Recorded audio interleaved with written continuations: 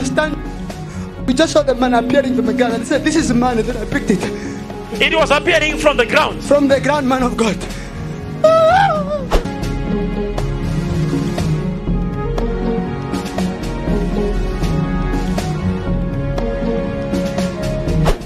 Do you know anything to do with ABP 118? ABX 6714? There are number plates of my cars.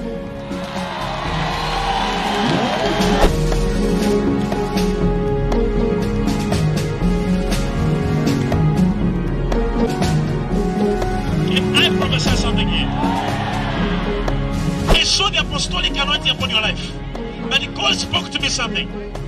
Because I was seeing 4 angels. They were all around the church where you are ministering. But the other angel was holding a placard. It was written Kingdom Fellowship. Oh yeah! That's the name of the ministry. Huh? The name of the ministry is Kingdom Fellowship.